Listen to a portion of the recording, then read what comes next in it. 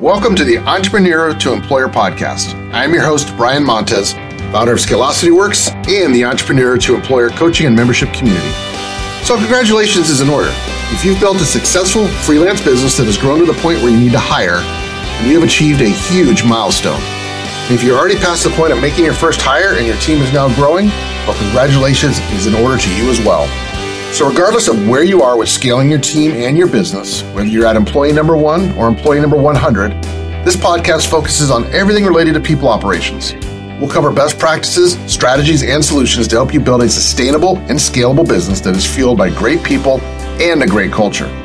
So if you're enjoying listening to this Entrepreneur to Employer podcast, please subscribe, give us a like, and give us a review. Your feedback will help us grow this podcast, and we'll be able to positively impact more employers to help them build better work environments.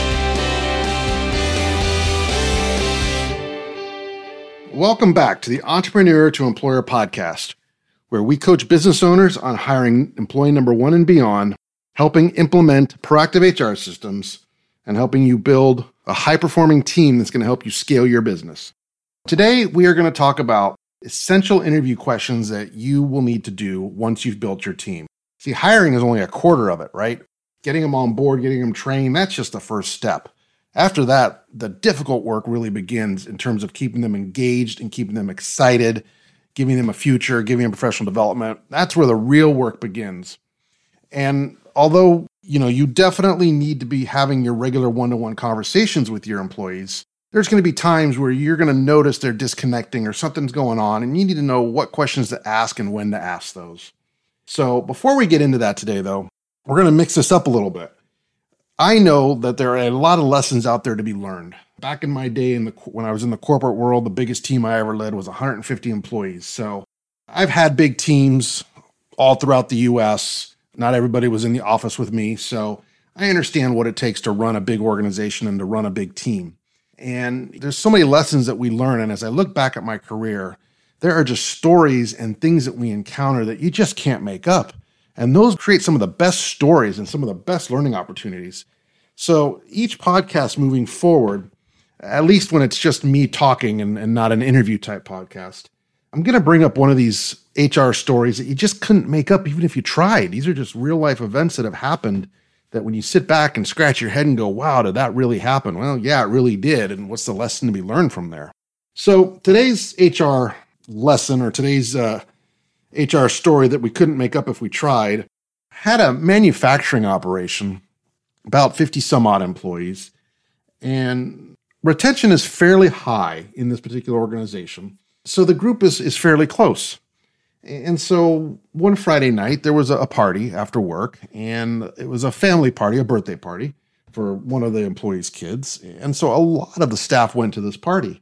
It was interesting because the following Monday is when all HE-double-L broke loose at the plant, because that Friday night at the party, one of the employees' wives accused another employee of sleeping with her husband.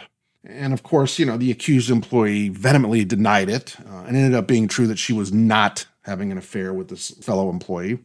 But it unraveled a whole host of things. There was an affair going on. There was this behavior happening, and it did lead to a serious problem inside the plant, because what happened Monday is as soon as they got to work, they went to see their plant manager and started filing complaints and lobbying insults, and just all kinds of stuff broke out.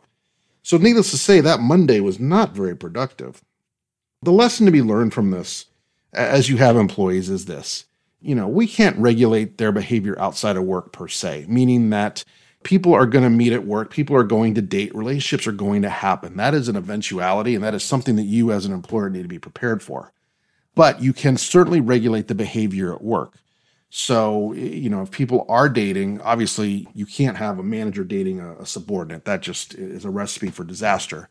But if you have coworkers and peers that end up dating, you cannot regulate that, and you can't tell them that they can't date. But what you can do is you can put in certain policies like non-fraternization policies and, certain things they have to agree to in terms of behavior at work to make sure that their relationship doesn't create drama in the workplace.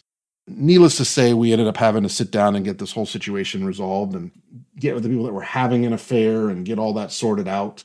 And obviously there were a lot of angry and frustrated people, especially the woman who was accused that wasn't having the affair, but she was accused of having the affair. So what ended up happening is, that week was a lost productivity week.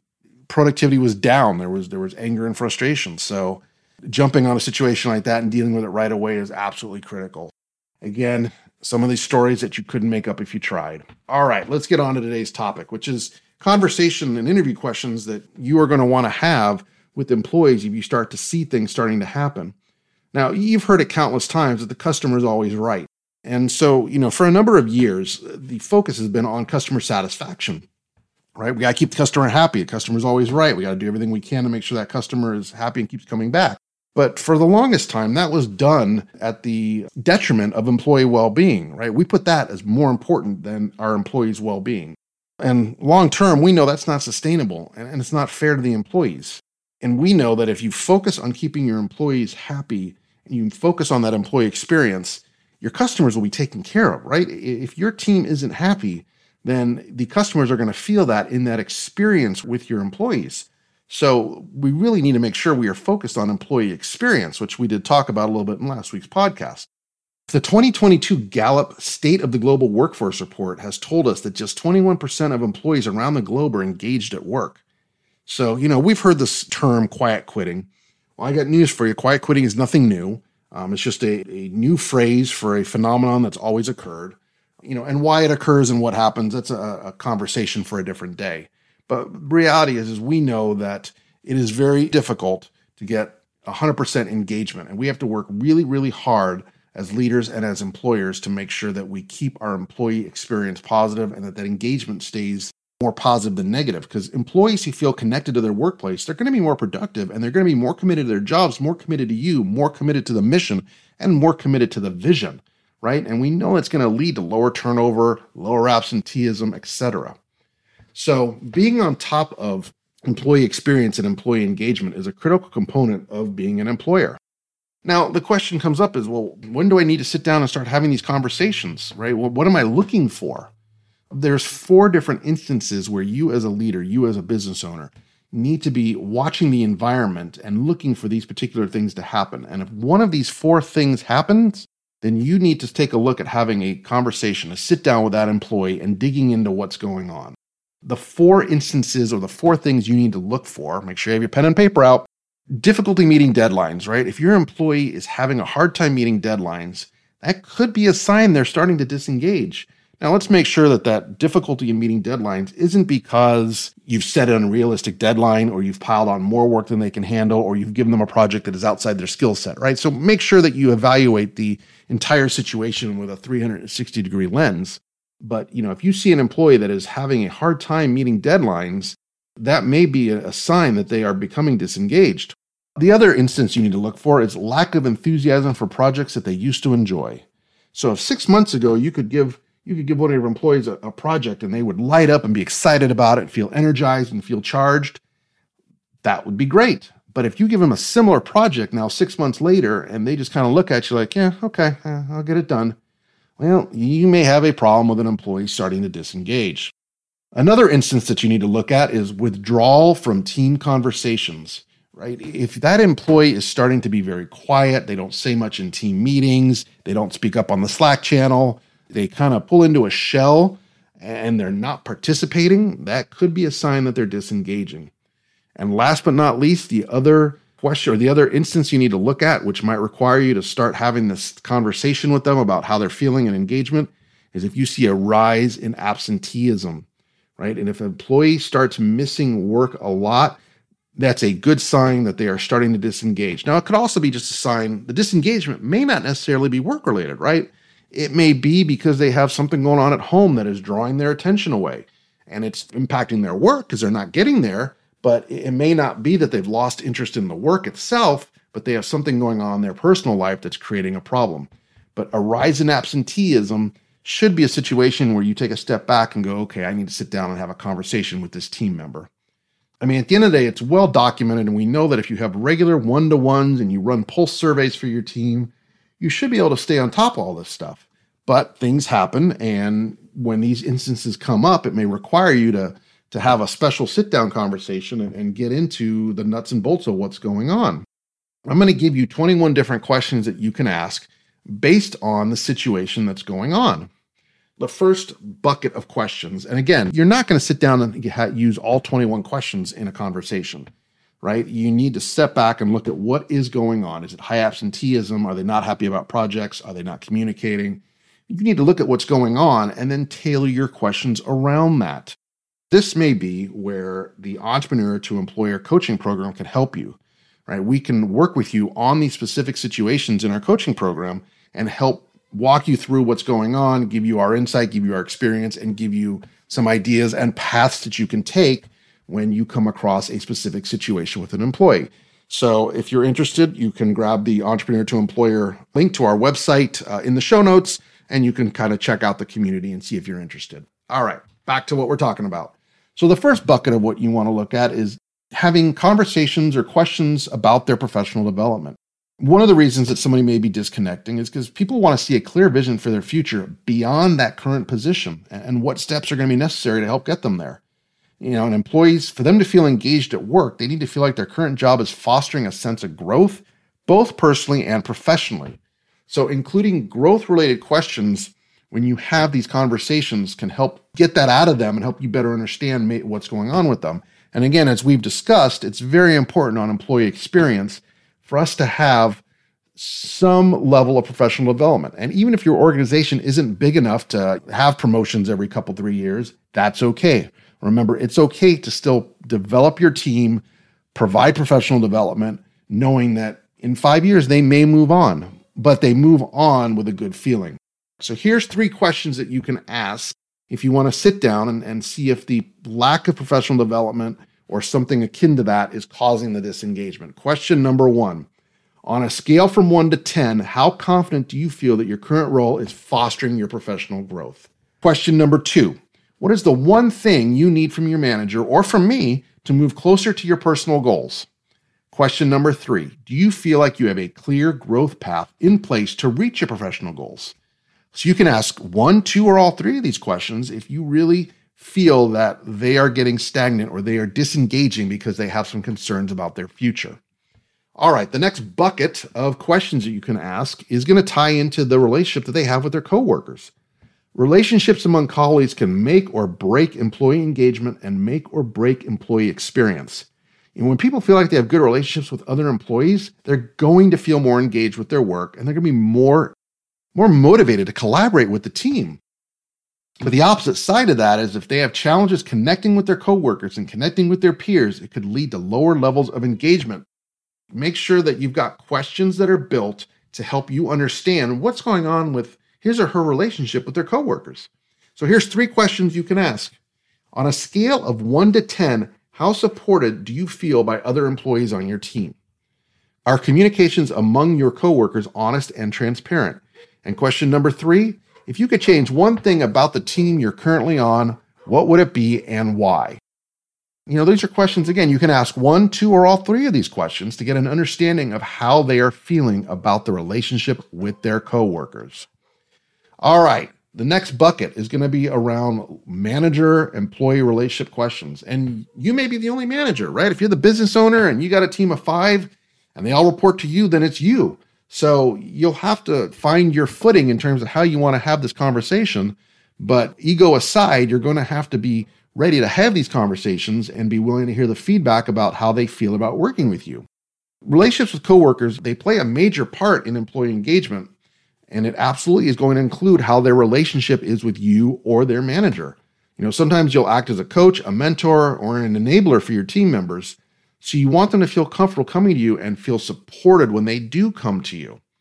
So here are 3 questions that you can ask if you really want to start understanding how do they feel about the relationship with you or their particular manager. Question number 1, on a scale of 1 to 10, how supported do you feel by your manager? Do you feel like your manager cares about your overall well-being? And what's the one thing your manager could start or stop doing that would help you do a better job? Okay, 3 questions. And again, you can weave these into your one-to-ones, or if you need to do a specific sit-down, you're going to have these questions as an arsenal or in your tool belt to work with. The next bucket of questions that I want to give you are around engagement interview questions about feedback. Feedback is directly correlated with their growth. When employees receive feedback, it helps them understand what they're doing well, what they need to work on, and how they can reach their full potential. Not only that, employees need to have space to share their own feedback. So making sure that you have developed a continuous feedback loop, open communication is critical. Okay, they cannot grow and succeed unless they know in real time what's going on with them and where they stand. So here are 3 questions to help you get the ball rolling on the feedback side of engagement. Question number 1, are you satisfied with how often you get feedback from your manager? Question number 2, does the feedback you receive at work help you grow and develop? And question number 3, if you have feedback from your manager, do you feel comfortable sharing it? Very important question. Because if they don't feel comfortable sharing it, if they are only going to tell you what you want to hear and not what you need to hear, then the feedback is useless. All right, the next bucket of questions are going to be around company alignment. And we've talked a lot about this, right? The values that you as the business owner, the values of the leadership team, the values of the organization, if those values are up on a wall and they are not living and breathing throughout everything that the organization does, then those values are no good. And people will sense when there is a misalignment, and people will disengage from that company when there is a misalignment. Big part of feeling engaged at work is understanding the bigger picture that your role contributes to. People want to know that their work has a purpose and they feel connected to the company's greater goals. So you can start by asking a few of these questions. Here are 3 questions for you if you want to start seeing if that employee still feels aligned to your values, your mission, and the company objectives. Number 1, do you understand how your role contributes to the company's mission? Question number 2, are you confident that your organization is able to reach its objectives? Question number 3, are the values of the company aligned with your personal values? Okay, those are 3 questions that you can ask if you want to start seeing if that employee is still aligned with the organization as a whole. A couple more buckets for you. Next bucket is the interview questions about happiness and satisfaction. Happiness is closely tied to engagement. How someone feels connected with their job. If they're consistently stressed out, sad, or even angry at work, they're going to be unhappy. They're not going to be satisfied. So understanding if there's a fundamental happiness and satisfaction at work is important. And again, not every day is utopia, right? Work is work. So there's going to be days that are tougher than other days. That's normal. That is called life. But not every single day at work should be miserable. Here are 3 questions you can ask. Number 1, on a scale of 1 to 10, how happy are you in your day-to-day work? Question number 2, do you feel like you have a healthy work-life balance? And question number 3, what's the one thing your manager, team, or leadership can do to make you happier at work? The next bucket of questions are going to revolve around the organizational culture and the workplace environment itself. People are influenced by their environment, so your company culture and workplace environment have a direct impact on employee experience and employee engagement. So whether your employees are in office, completely remote, or hybrid, you need to understand what blocks and enables their success. Here's 3 questions for you. 1, do you have all the resources you need to do your job effectively? 2, how does your team's behavior reflect your values day to day? And 3, what's the one thing you like the most about your organization's culture, and what's the one thing you like the least? Explain to me why. Okay, those are 3 questions that you can utilize if you want to start having that conversation about how your employee feels about organizational culture and how they feel about the environment in general.